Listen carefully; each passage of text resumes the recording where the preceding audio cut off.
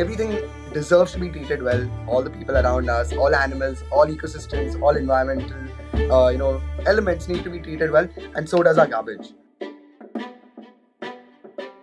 Hello, hello. Welcome to the Good Garbage Podcast. My name is Ved Krishna. My primary reason for existence has been to find ways to leave our wonderful planet cleaner. We will be speaking with material innovators, creators, and propagators to learn from them how we can build for scale and towards a regenerative future. Their stories will help us answer the big question: what is good garbage? Hello, hello. It is such a joy for me to watch youngsters be driven by passion and make an impact through their various efforts. Today we get to speak with Shubh Mehta and Akshat Shah, the founders of Change Is Us, a NGO that has been organizing beach cleanups in Mumbai, India. They have managed to assemble over 25,000 volunteers and cleared over 450 tons of waste. We get to be inspired by their story and efforts and learn more about their impacts on the trash we generate. It is heartwarming to hear about their efforts beyond cleanups. The greatest thing about these two is that they're only starting. And the world is going to witness so much positive change through their efforts in time to come. Enjoy the conversation. Hello, hello. I'm so happy today to have Shubh Mehta and Akshat Shah, the co-founders of Change Is Us. So I'm really excited, guys, to talk to you because you are a bunch of really driven youngsters, and it always excites us when we see people do things from a place of passion and wanting to really bring change. And I guess the name shows that. So thank you so much joining me today and agreeing to be on the show. Thank you. Thank you so much. Thanks, Ved. Thanks for inviting us. I know that you guys are still kind of pursuing education and learning, and of course, but along with that, you're doing so much contribution through your cleanup drives and all the things that we are going to dive into as we speak. But where I want to start is your individual personal journeys, and in particular, tell me things that influenced you as you were growing up that led you to this place where you really wanted to make a difference. So whoever wants to start, maybe we start with Akshat. You've been quieter before the call. So, Yeah, so yeah. start with you. We'll start with you and move to Shubh. Go ahead. Okay. So hello everyone. My name is Akshat Shah, and I'm the co-founder of Changes Us. So for me, the journey started way back in like 2018 November. That was the first time when I came across climate change as a whole. So it started with like coming across an Instagram post, the normal post which everyone see, like a polar bear standing on a iceberg with water surrounded on all sides. So that was the first post that I saw, and it intrigued my mind that what exactly is happening to the planet. So I started digging deep. Like I started researching myself. I started following more pages that were giving me this kind of information.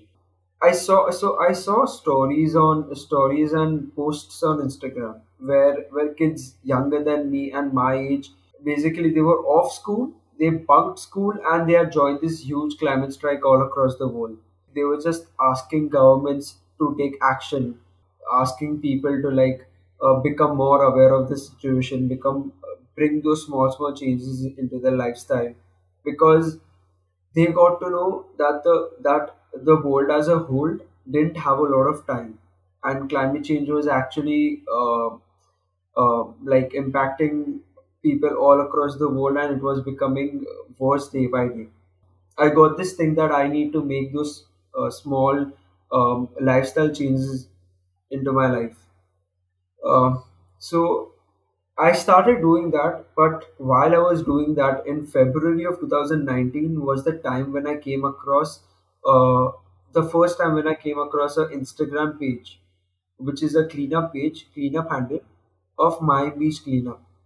Okay, and before that, I had heard Afroshah's name, but I never knew that he was cleaning the Warsaw beach. So February 18 was the 19 was the time when I came across the concept of beach cleanup as a whole through my beach cleanups page. And then I came across more pages like Afro Shah's page and Manar Kalambe's page, which is Beach Please India, like his initiative. So then I thought that this is a very good way of motivate of bringing people to the movement, making them aware of the situation, and at the same time making my contribution to the entire movement. Shubh, would love to hear your story, and if you want to go a little bit further back, maybe your childhood influences that guided you towards doing what you guys are doing now, and that'll be great to hear. Go ahead, Shubh. Yes, thank you, Ved. So yeah, again, as you mentioned, I really go back in my childhood to actually dig out a story from there. So maybe I was around 4 or 5 when my grandmother used to take me to the beach, and the beach is like 5 minutes walking from my place. So we used to go walking with her, and we used to make sand castles, and we weren't allowed to go inside the water because, of course, it's not very safe. But at that time, we didn't really realize how dirty the beach was. And according to some statistic, I think Kirgaon Chapati beach was one of the dirtiest beaches at one point in time in the early 2000s. So again, so that was something that we didn't realize back then. Maybe, of course, we didn't add to the waste there, but we just ignored it of sorts. And then over time, again, as we grew up, I used to go there. We used to play at the beach. We used to play football, soccer. We used to play cricket, and all the other kinds of different sports with school friends, etc. And even then we didn't really notice the dirt or the waste or the pollution that was there, because again, all of it was on the lower end of the beach, not at the front end where we usually play. So we didn't pay a lot of heed to it. But again, as coming back to Akshat's story of November 2018, we were pretty close back then, and like, of course we are today as well. We had a lot of conversation, right? And all this while we were studying for our 12th grade. And again, if people like your listeners were listening, they might know in India, if you're in the 12th grade and if you're doing PCM, you have a lot of stress because you have a lot of things to study. We both were preparing for our Sorry, IIT PCM is physics, chemistry, maths. chemistry Go maths. Yes. ahead. So yeah, we both were preparing for our IIT JEE, which was again one of the toughest exams in the world. So we didn't have a lot of time, but whatever time we did get, we used to discuss about things, how we could do things better. And of course, as Akshat mentioned, he had a bunch of pangs of anxiety in the middle, in which we used to sit down together, talk about how we can get mitigate something like this. And of course, he needed a year back then, and we all were there, as he mentioned, a bunch of his school friends as well. So we were listening, and we heard what was actually happening. And for me personally, I was the type of a person as a child who was very outgoing, like very extroverted, and I really like going out there, presenting on stage, talking in front of large crowds, debating, quizzing. So I liked all of those things, and I loved managing people. I liked having positions of responsibility in school as well. So I think that was one of the major influences for me personally to take up something like this, because I was really good with people. And simultaneously, I was also very inclined towards the environment, because that's what we've been taught as you know citizens of Mumbai, India, and of course, family having roots in Gujarat. We've been taught and trained to care for the environment, care for the people around us, be more empathetic towards individuals. Again, donation drives is one thing that we kept doing with Changes Us, and we keep doing that. That is also something that has been ingrained within both of us since our childhood. So I think that is something that we continued as a legacy, and something for the environment, something more active, something more youth oriented is what we brought up, with our own initiative and our ideas.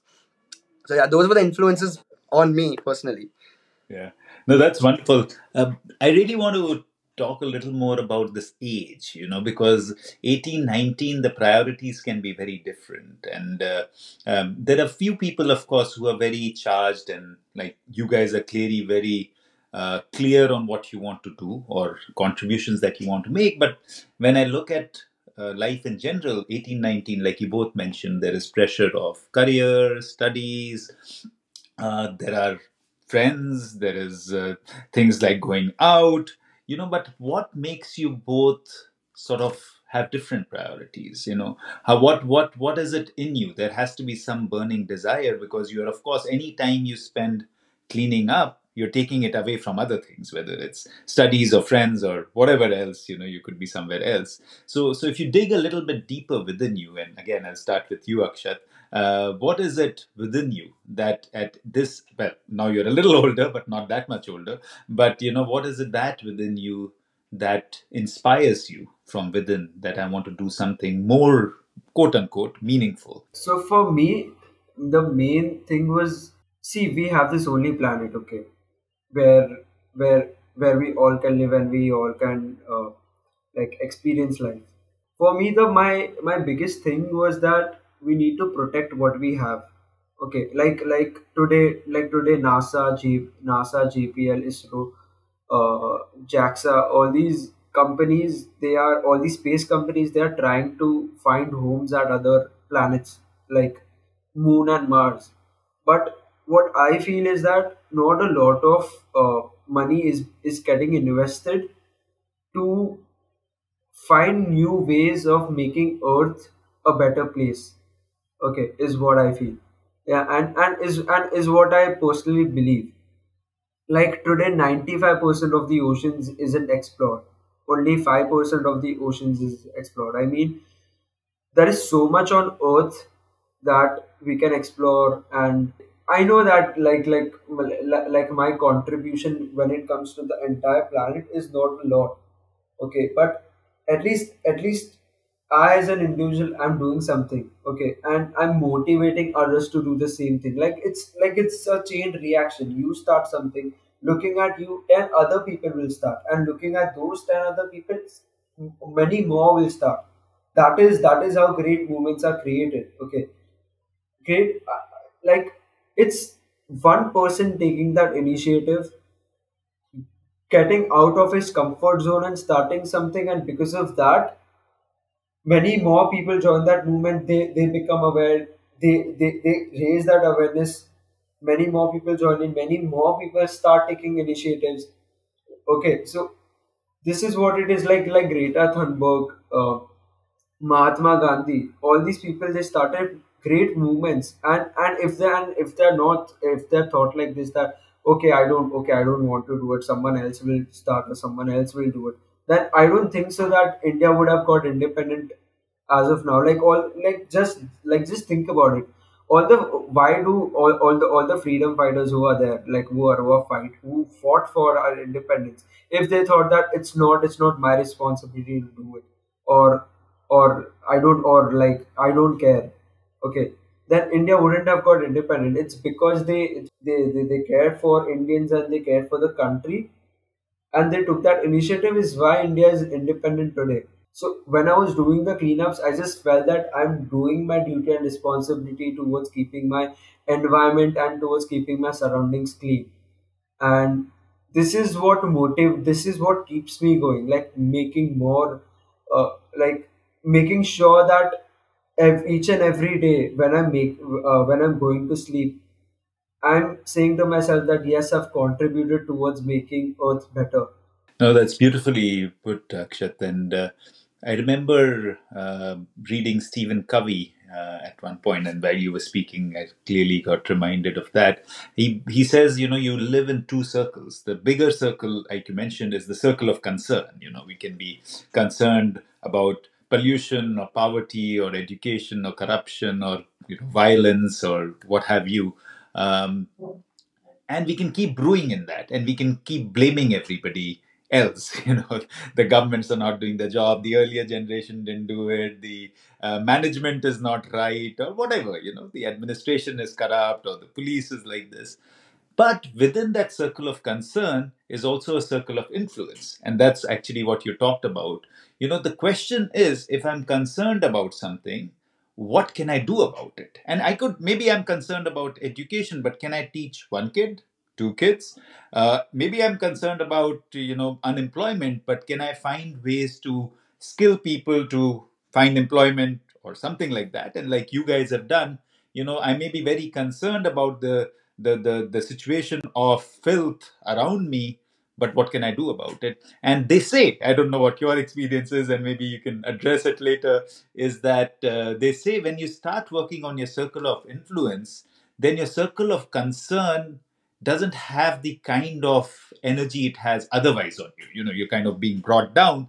But when you are actually starting to work on it, it kind of circle of influences becomes bigger. Not that your circle of concern shrinks, but your circle of influence. And you said that it's a ripple effect. You know, there's a chain effect that happens. Others start joining, etc. But yeah, love to hear from you, Shubh. You know, at this age, you know, Akshat obviously has spoken way beyond what I think you guys in terms of the number of years you guys have spent on this earth in this lifetime.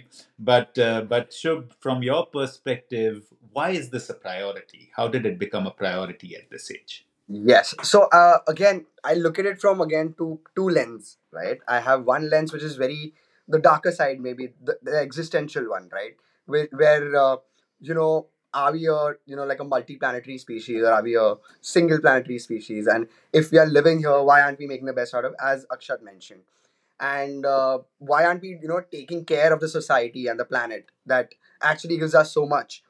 And the other side of it is making, so everyone's running behind trends, everyone's running behind the next cool thing, right, in our generation.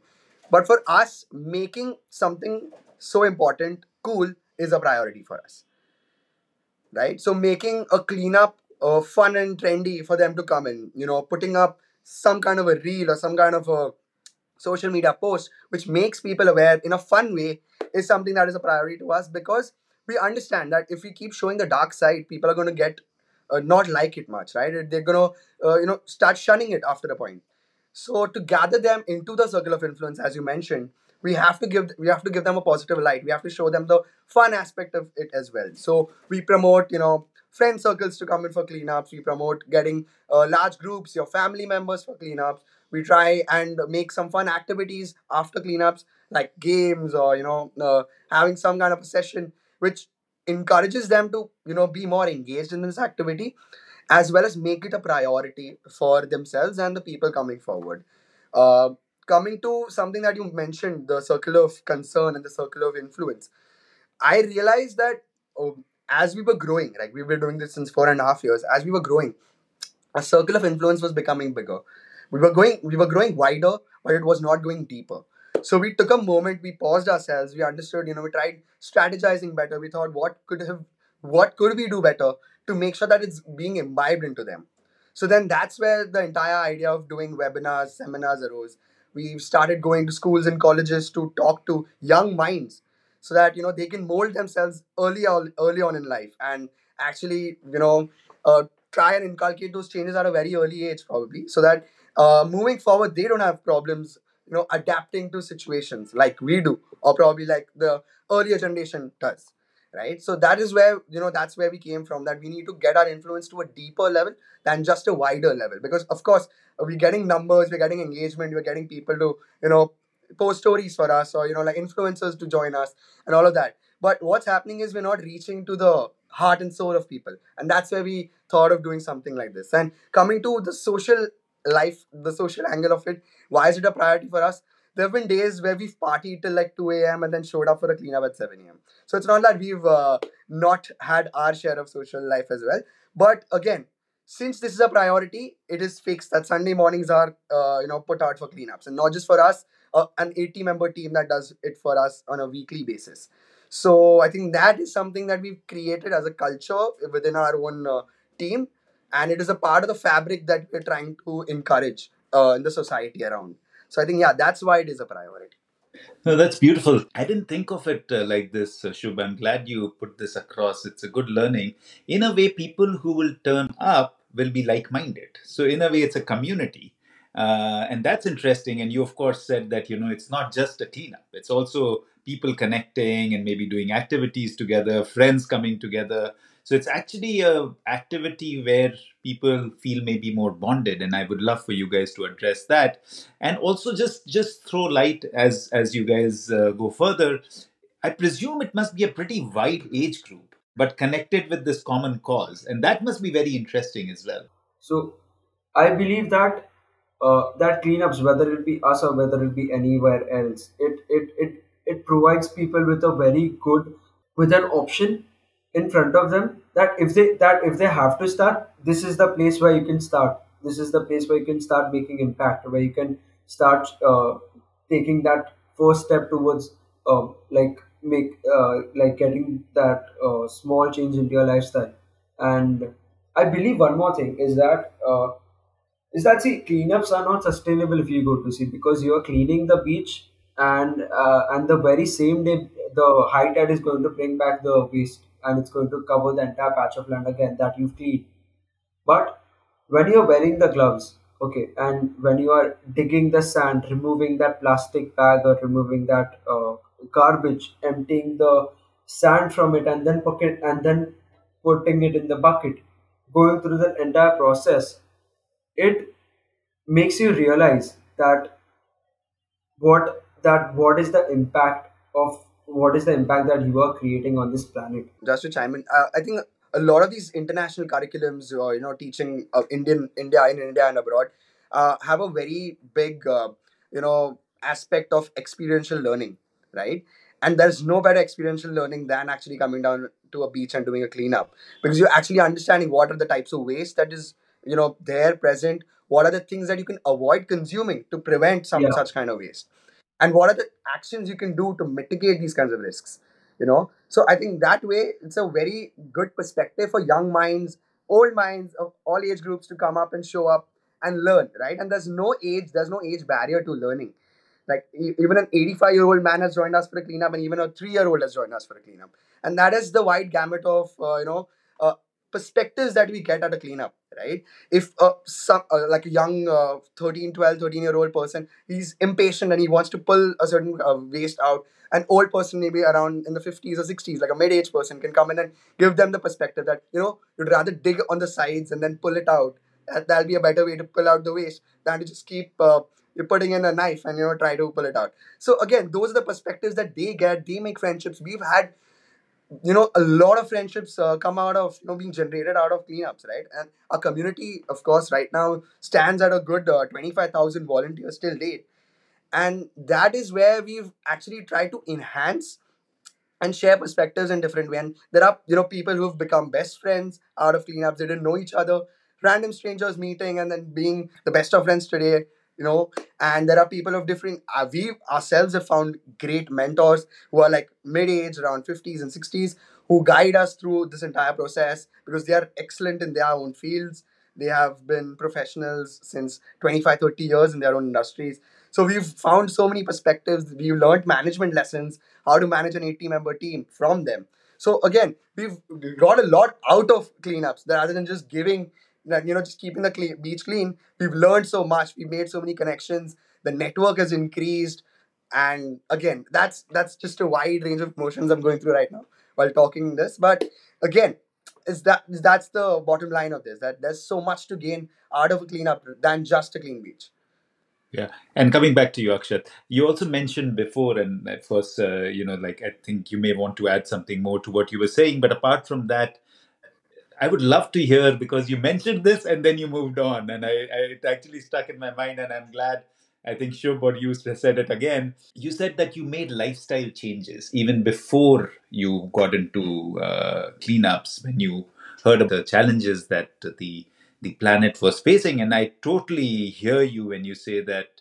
It starts with us. And of course, the next question is going to be about the name that you guys chose. Talk to me a little more, and maybe this is something that everybody as an individual needs to imbibe. What were those changes and how did they come about? That you really felt that these are things that I need to do. Okay, so when I say changes, they don't have to be big. They can be very small at a personal level, or a day-to-day level. So, uh, what I feel is, from the time you wake up till the time you sleep, everything that you do is a choice, and every action that you take has some impact on yourself, on the planet, and the people around you. Okay, so uh, like when you go out, you use a straw to drink something. Now, at least now, with changing times, straws are getting replaced with paper straws. Plastic straws are getting replaced with paper straws, but still it's there. So next time, I would like to like ask the viewers to like Think about it. When you're using a straw, you use it for say 10 seconds, maybe. But think about it. A straw that you use for 10 seconds, it stays on the planet for 100 years. Okay, like it's there on the planet even after you die. So then a plastic bag, for example, polythene bag, you go out for shopping, you don't carry your bag or your own bag from your home, and you take a bag from the vendor. So that bag, you can reuse it, but the impact that it has, it stays for another like 100 years. Like it stays even after you die. Same thing is with the plastic bottle. So I just researched more into it, that about this entire plastic game and everything. So then I realized that these are the things that I can actually avoid in my life. Yeah, as Akshat rightly said, just to add here, he's actually trying to influence people around him to pick that up. And I, for as an example, have taken up a majority of whatever he just said, right? And it's not just me, an entire team of around 60, 70 odd people, everyone trying to practice that on a daily basis. That's the chain reaction, that's the butterfly effect that's actually Akshat started. And again, Superb. we're super grateful for that. Another thing that I would like to add. So if you see our Indian traditions and Indian culture, it is very sustainable, and it's very good for your body as well, right? So I would just like to focus on this thing. Like not many people will know about it, that the Indian culture is amazing. Like going back to those times and bringing those cultures back now at the present in the present modern day. It's very good for your body, and it's very good for the planet as well. No, that is so true. And in fact, Akshat, it's not just Indian culture; it's any indigenous culture. So I've been exposed lately. Of course, I come from India as well, and deeply rooted in that culture. And I have also over time studied a lot on the indigenous practices and Ayurveda and all the things. It's all about the elements. But it's very interesting that it's not Indian. It's across the world. We were very connected as human beings.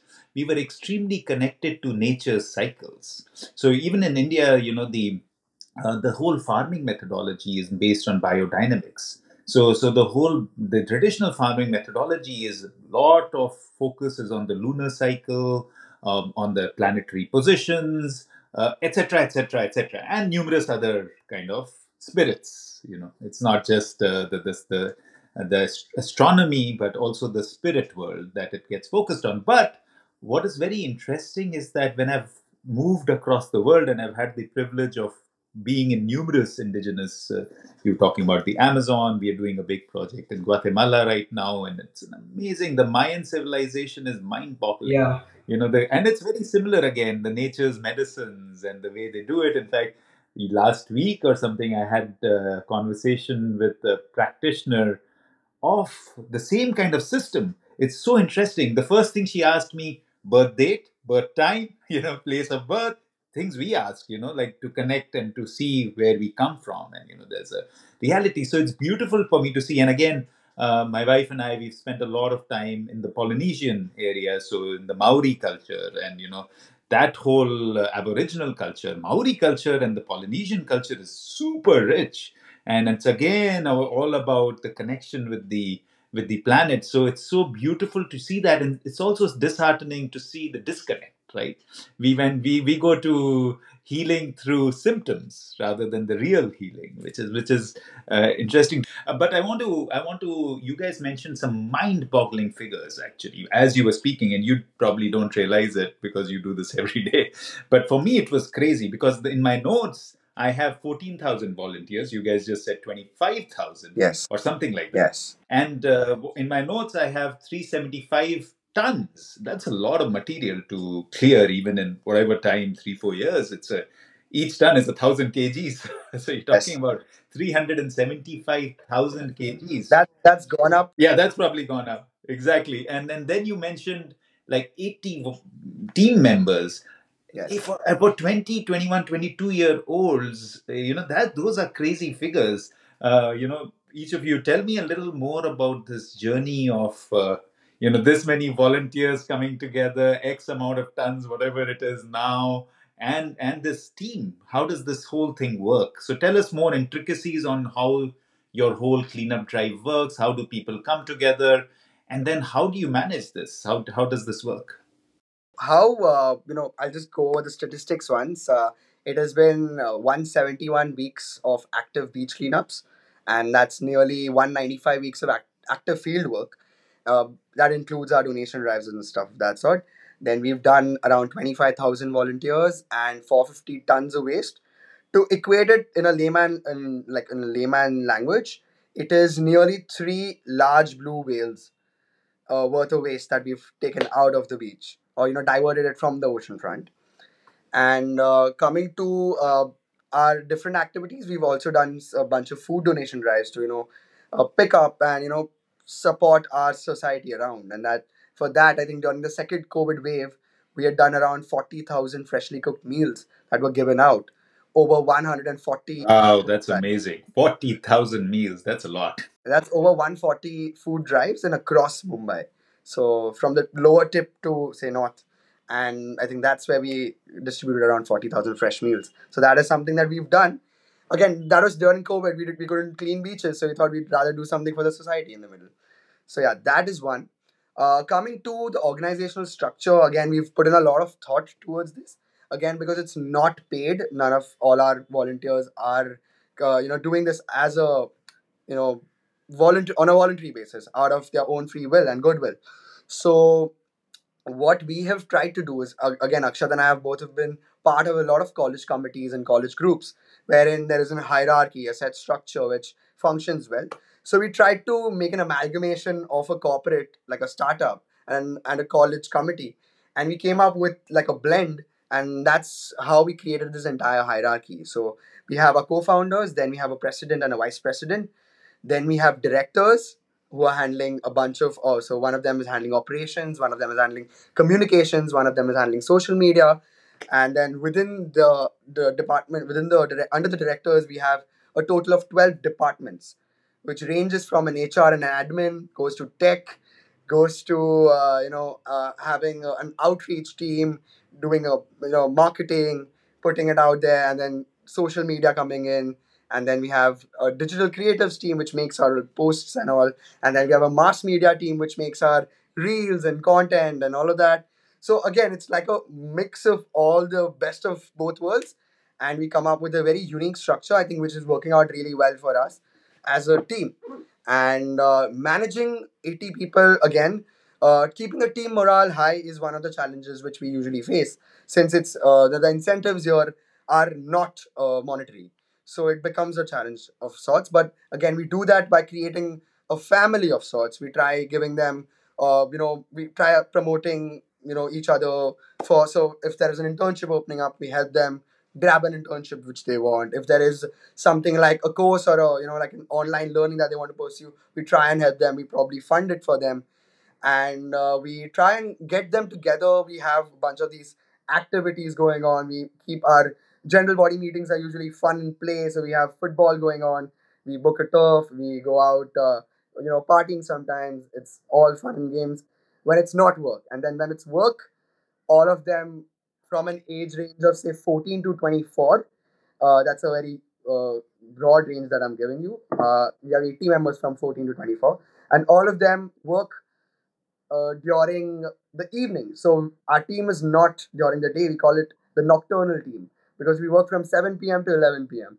And that's where we try to make the most of our time. We put in our energies. We put our resources together, brainstorm what we can do next and what we could do best, and then that's how we run the team uh, as a very independent, self-running and voluntary team.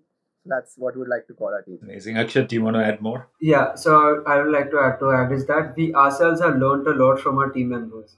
It's like a journey. Like each and every person contributes to each and every person's growth, and they have contributed to our growth a lot. Like what we were before we started this initiative and before we started the team, there has been a vast difference to what we are now.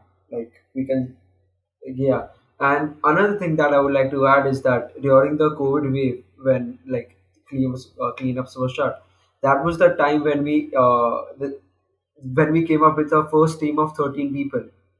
And with them we did two online events. One was art for earth and one was ink for earth. And post that, the idea of creating an entire hierarchy and an entire white team was actually proposed by one of our team members. And she was very persistent. Her name is Manasvi Shah. She was very persistent that we create a proper team, a proper structure. She was like, if you want to take this forward, you need to have a proper team. You need to have a bigger team who's managing everything for you. So kudos to her. I feel creating the team and creating the structure was the best decisions of her life. And I think that is again to we talk about sustainability of our actions, but sustainability of an organization which is leading to so much impact needs to be taken care of. And Yeah, from a small cross-functional team of 13, today we stand at an 80-member team, all divided across verticals. That adds a lot of depth to the team because we have expertise and in each domain, and then we also get a lot of perspective from all sides. Still we can scale. Like that's how we Yeah, are thinking of it, and it's becoming that's more amazing. sustainable. yeah. You clearly don't talk like a bunch of 22-year-olds. You know, Go ahead, Akshat. You were saying something. another thing is that there are a set of people assigned for a particular task, and not everyone is doing the same task. So the task efficiency also increases, and yeah, overall, it's good for the initiative as well. Yeah. One of the things I've run businesses for more than your age, so 25 years at least. And one of the things I'm deeply influenced is from my wife's background. So I'm a pagan. I don't come from an organized religion kind of thing.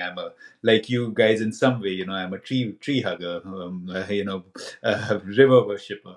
But my wife comes from an organized religion, and it's amazing for me to see because, like you guys were mentioning, it's all voluntary. And because nobody is forcing you, and they in their religion they don't even have a real hierarchy. Like you can be at X position, and then next day you could be at Y position, which could be much smaller in terms of responsibility, but it doesn't matter. People do it because they are passionate about what they are doing. And it's been a real exposure for me that, how do you run an organization with the voluntary spirit? Even when we are running an organization, if you just have command and control, or you're doing it because you get salary at the end of the month, it's not the same passion. So that's what you're mentioning. But one of the things from my personal perspective I would love to learn is that, what if people don't deliver? If they don't deliver, you don't have any real control over that. Yeah. And then what happens? How do you Does that happen, number one? And then if somebody is consistently not delivering, of course we can all go wrong sometimes. We have our own pressure, something may come up, and I'm sure that's fine. But what happens if there is a responsibility that somebody is taken as a volunteer, that yes, I'm going to tackle this, and they're consistently not delivering? Then how do you it's a sticky situation. How do you deal with that? So in this, the primary thing what we do, see, we so before that we completely understand that since they are like school and college going kids, we completely get it. Like they have studies, they have exams to deal with, and apart from that, they have their own personal life that they have to go through. And so what we do is we talk to them like if they like on a, what do you say, we talk to as many people as we can, getting an update on what on their life, like what is going on in their life, if they're comfortable sharing with us, if they have certain problems of sorts. And if we can, if Shubh or I can, or if Shubh or I or any of the team members, they can go into and they can help sort that problem out for them, like help them out with the problem, is the first thing that we do.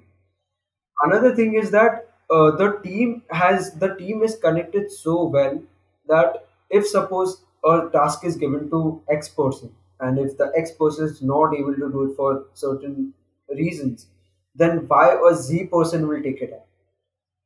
Okay, like X person has to just put it Wow, on, that's amazing. yeah, has to just put it on, put on the group that, hey, I'm occupied with this work, I won't be able to do it.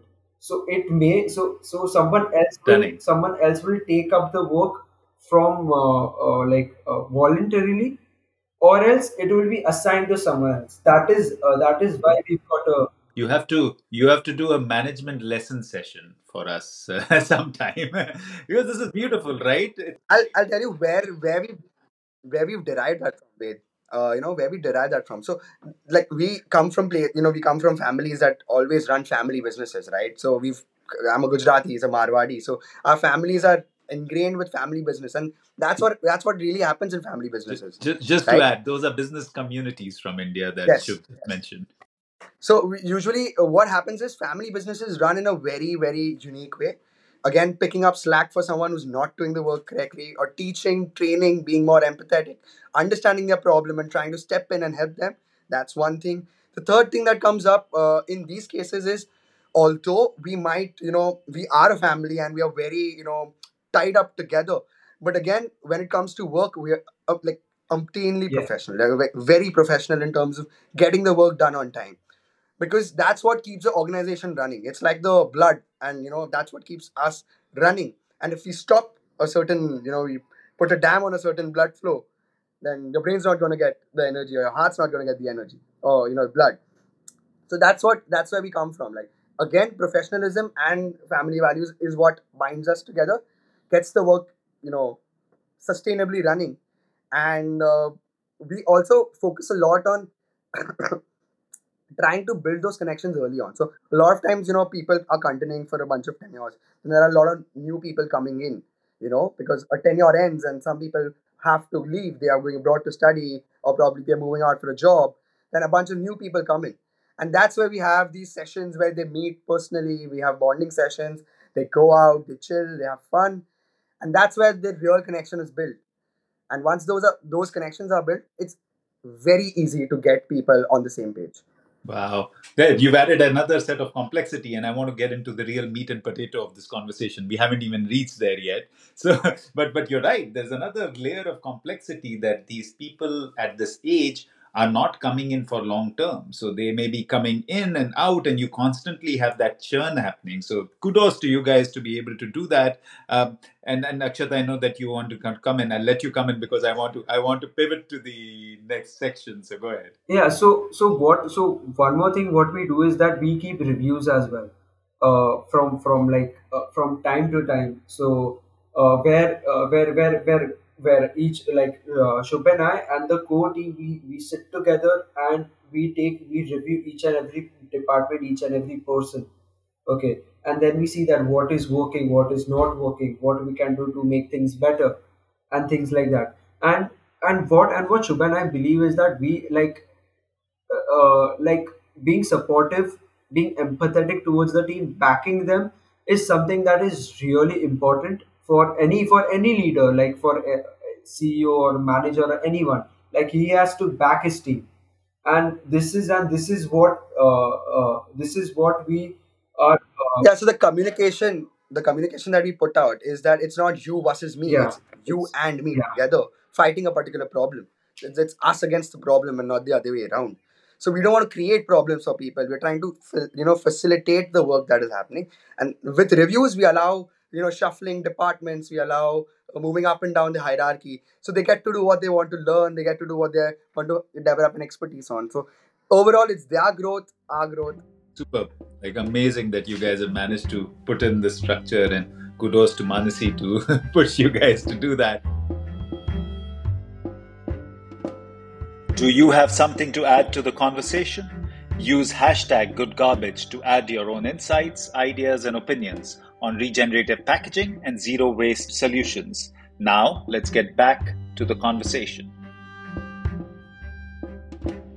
But okay, let's move to the real kind of focus that I wanted to talk more and more about, because you are getting so exposed to trash. So tell me, for both of you, what is it that you find most when you are digging through trash, and what has shocked you that when you came into this you didn't expect to find certain things. I'm sure certain things you knew you're going to find plastic bags, etc., etc. So, what has been the most shocking for you individually, and what are the things that are most commonly kind of found for? Yeah, I'm sure those will be more common, but So for me, the most shocking thing was finding like a dead snake or a dead tortoise or even a dog skin. So these three things we actually found at the beach while doing the cleanup, and like these three were the most shocking for me at least. And apart from that, another thing which disheartens me a lot personally is finding the Indian flag, the Indian tricolor. Okay. Then what is it? Religious texts, religious idols, like idols of Ganpati Bappa, or Jain. What is it? Jain. Jain gods and goddesses in general. So Yeah. it's very disheartening to find all these things at the beach. Yeah. Sure. Yeah, coming to me, so initially I'm more of the resilient build. I don't usually get so stunned by what happens around. But the first time actually around like 2019 is when we found, pants and clothes and saris and bags and all of that. And that was something which actually, triggered me saying that, uh, like, if your clothes are going down the drains or they've been put into the oceans, then something's going wrong. So yeah, that is something that actually you know turned me off a little bit. But I think apart from that, we found any and everything. So we found from diapers to condoms to every single thing between that. You can just dream of those things, and we found those things. And again, mention diapers, but is there more medical waste as well? yeah, so during COVID, we found a lot of masks and a lot of gloves and a lot of syringes that were coming. And again, syringes shouldn't be put there because it's biomedical waste, but it was still coming there. And we again took our precautions to have our own sustainable masks and a bunch of other things to make sure that we were wearing cloth masks and having our own set of reusable gloves to pick those things up and put the waste properly, and we didn't expose younger children to it. So I think that is something that we've done very consciously at the beach. That if there's something that is not very appealing to the eye or something of that sort, we try putting the younger children away so that it's easier for us to handle it as adults. On one particular cleanup, I like we had found approximately 13 jellyfish, and out of that 12 were dead. So that was another shocking thing. Shocking find. Yeah, shocking thing for us. Are most of these, like you mentioned, various creatures, and is there a influence of the kind of waste that is there also on them, or it's just by the way that there are dead animals there? Do you think there's a impact of the trash on them being dead? It's two things. One is the fisherman bycatch. So a lot of fishermen, put their like boats on the coast, right? And they anchor it, and whatever catch they bring, some of it, of course, falls off, or some of it is not so economically, helpful for them to carry across the city to sell. So a lot of it is dropped there itself. So that is probably the fisherman bycatch number one, and the second is, of course, the pollution in the water, or the fish. The fish are actually not meant for the coast. They are meant for something farther inside, further inside the water. But at least jellyfish, etc. And they keep getting pulled towards the coast, and then that's where they are. I think that's where they end up. It's also because of effects of climate change as well. Like the oceans are like the waters are becoming much warmer than what they ideally should be, and maybe because of that, the marine diversity is being pushed towards coming towards the coasts. So yeah, so like clubbing all these three reasons, I feel it's because of yeah. It gives you a lot of ideas about how we live in a way. Like Shubh, you mentioned clothes and things like that get trashed, and a lot of our clothes today have microfibers and plastic based material. I think most of our clothes do.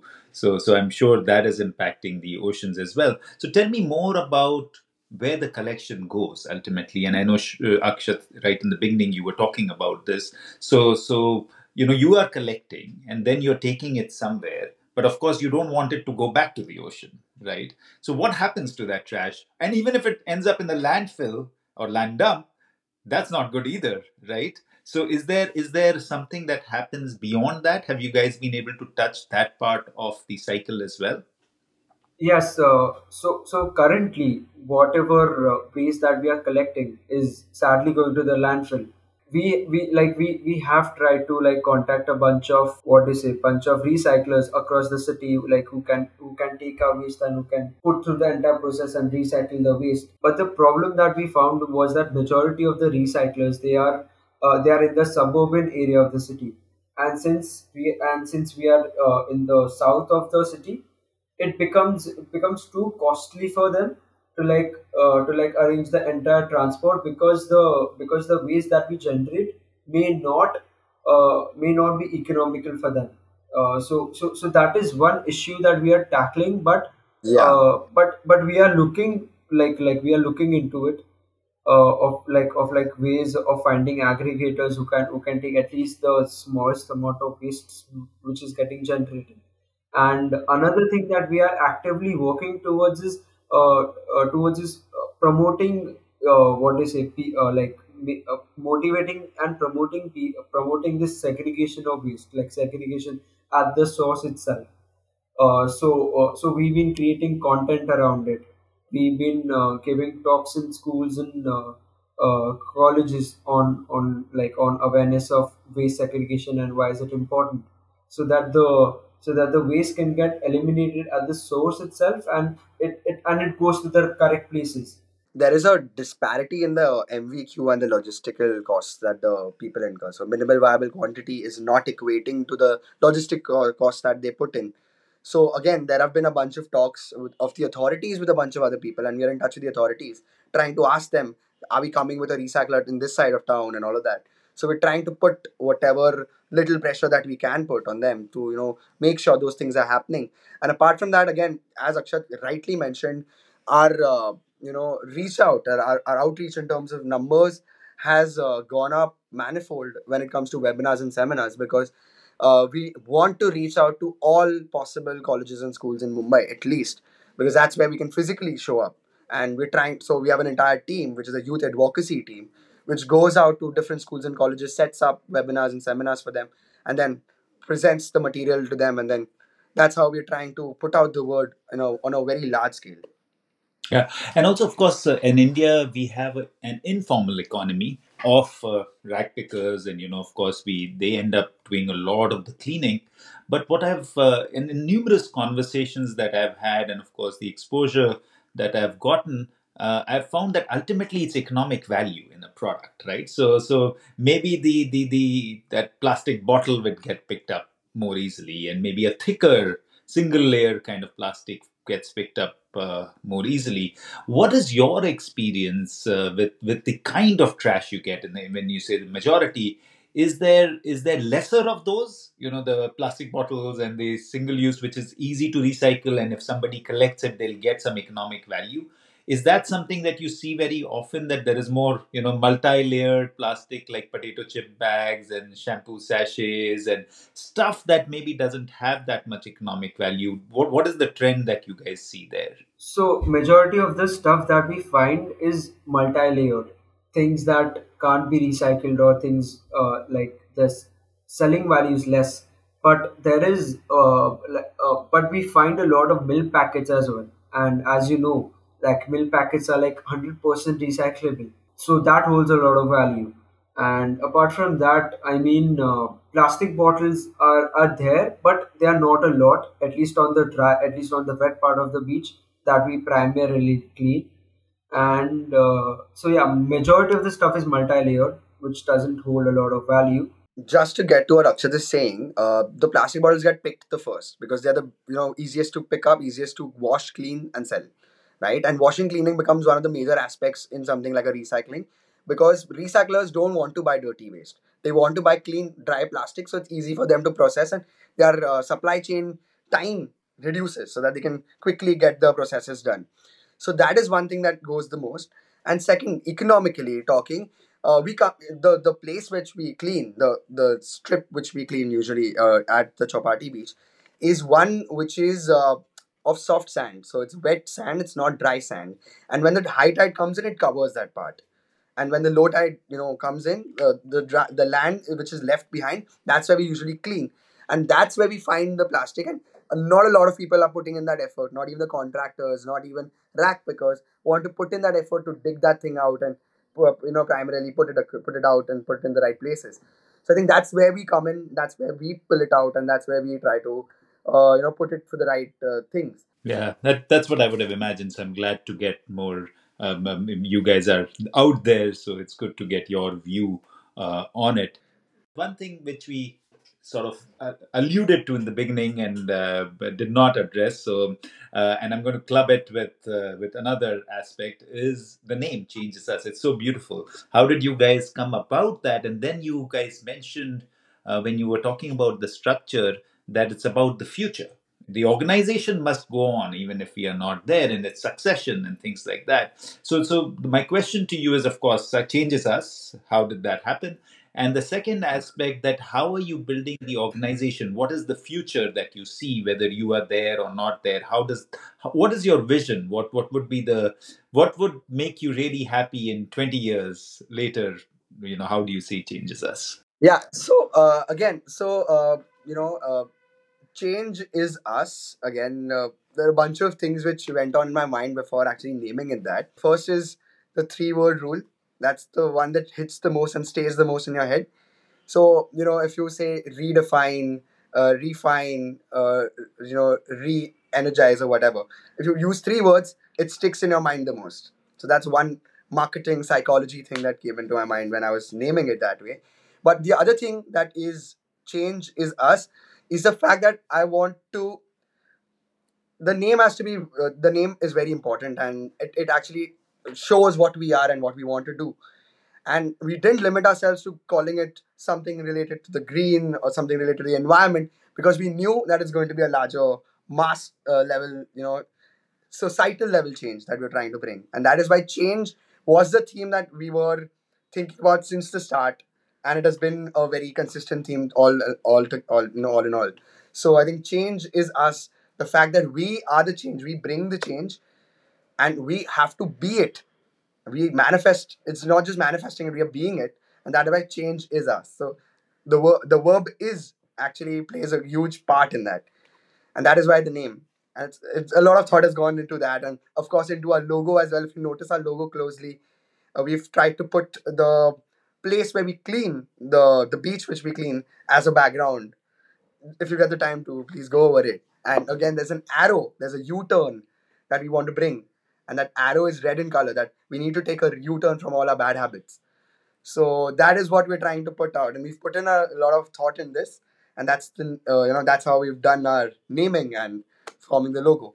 Yes, and also one more thing is that the colors also have been chosen keeping taking into mind the elements of nature. Blue is for water, green is for the trees, and blue is for Life on land, and red is for the fire. Yes, so the three colors have been chosen wisely. That that is how we've done that. And again, now let's come to the vision part of it, as you rightly mentioned. Having a sustainable outlook towards what we want to do, not just in terms of awareness. Again, awareness will be a very important vertical of what we do, because moving forward, we want to reduce the amount of waste that comes to the beach, not increase it. So awareness will become one of our major plays, and for that we're looking into the future. So we've developed a newsletter which we send out every month for free of cost for all people. Whoever want to subscribe can go to our website and subscribe to our newsletter. We come up with the most relevant things, very Gen Z, very relevant content is being put out there. That is one very important aspect. The second aspect is, of course, going to schools and colleges for webinars and seminars. The third aspect would be coming up with innovative events, not just cleanups, but innovative events that add a lot of depth add a lot of value to young people. So maybe like a conference, maybe like a marathon, which actually brings a lot of people together, mobilizes people together. That is something that we are keen towards. And on a personal level, Akshat and I both are very, very inclined towards climate tech because both of us are engineers and both of us are like comp science graduates, and we've done data analytics. He's currently pursuing his master's in information systems, so that allows us to use data very well and use the technology very well to probably help the climate. Of course, you guys are deeply immersed, and this is my last question. So, you guys are so deeply immersed in the domain of trash and trying to clean it up. I would love to hear your perspective on what, for each of you, what does good garbage mean? Good garbage is for me a very well put word because grammatically it is an alliteration, first of all. Second of all, good garbage is understanding where the garbage is coming from, what we're doing with it, and where it is going to go, right? That's on the garbage front of it. Now, coming to us, what we buy, how we consume it, and how we dispose it. That's a personal thing. So it is going to be a two-way process, right? Of where the garbage is coming from, what we do, and where it is going to go. And good garbage as a word, what comes in my mind first is the fact that we are treating garbage well. Everything deserves to be treated well. All the people around us, all animals, all ecosystems, all environmental, elements need to be treated well, and so does our garbage. So bringing it from the right sources, utilizing the right materials, the right items, and avoiding things that can be avoided which are harmful for the environment, and then eventually taking that garbage, putting it to the right places, segregating it, doing the processes that are there to be done, and then putting it finally into the right last place where it can become a chair or a bench where people can sit on a recycled chair or a recycled bench, and that's ultimately good garbage for me. Now, I know it is a little vague, a little out of place, but again, it's like source and the end point. And if it's not linear and if it's circular, I think that's something that would work out the best for us. So when I hear the word good garbage, what comes to my mind is how sustainable that product is when it's in making, when it's in use, and essentially after it's used, like in the disposal stage. What I believe is that 100% sustainability is it cannot be achieved because everything that we create and we use has certain impact on the planet. Reducing as much as we can the impact of the product, of the thing is something that we all should move towards too. And as Shubh rightly said, that circular economy is the way forward. So what you put should enter back into the cycle. And another thing which rings to my mind is the product being as sustainable as possible. So make like the product being made out of, say, paper, or say recycled paper, or say bagasse, or say molasses, or say cane sugar, something like that. So using byproducts essentially to create products, recycling them again and again, so that new products or similar products can be created from the same thing, is what seems to me as good coverage. That's comprehensively put. Thank you guys so much. This has been a very hopeful conversation for me. It's beautiful to see youngsters like you being so motivated and focused in many, many ways, not just about doing something that you're passionate about, but creating an organization around it, creating a movement around it. Not just doing that, but also adding on numerous aspects and really understanding what needs to be done. So I'm just filled with hope from this conversation, and it just gives me joy that you're thinking like that, and not just thinking, like you said right in the beginning, acting. That's really important. And thank you for taking the time. I know that I didn't even realize, Akshat, that you are in a time zone which is really crazy. You are at 4 a.m. or something now. But thank you so much for joining in. Thank you for the amazing work that you guys are doing. I just wish more and more power for you. I hope this word can spread and you can get more and more people to join this whole movement. And of course, from my perspective, create more and more change so that you don't have to do a beach cleanup. There is nothing to clean up. It's all, hopefully by the, if not my life, but end of your lives, you can achieve that. Thank you so much for being on this show and for sparing this time. Thank you so much, Ved. Thank you so much for inviting us and letting us share our story. Thank you for listening to the Good Garbage podcast. Follow us on social media to never miss an episode. Links are in the description below. I'm your host, Ved Krishna. See you next time.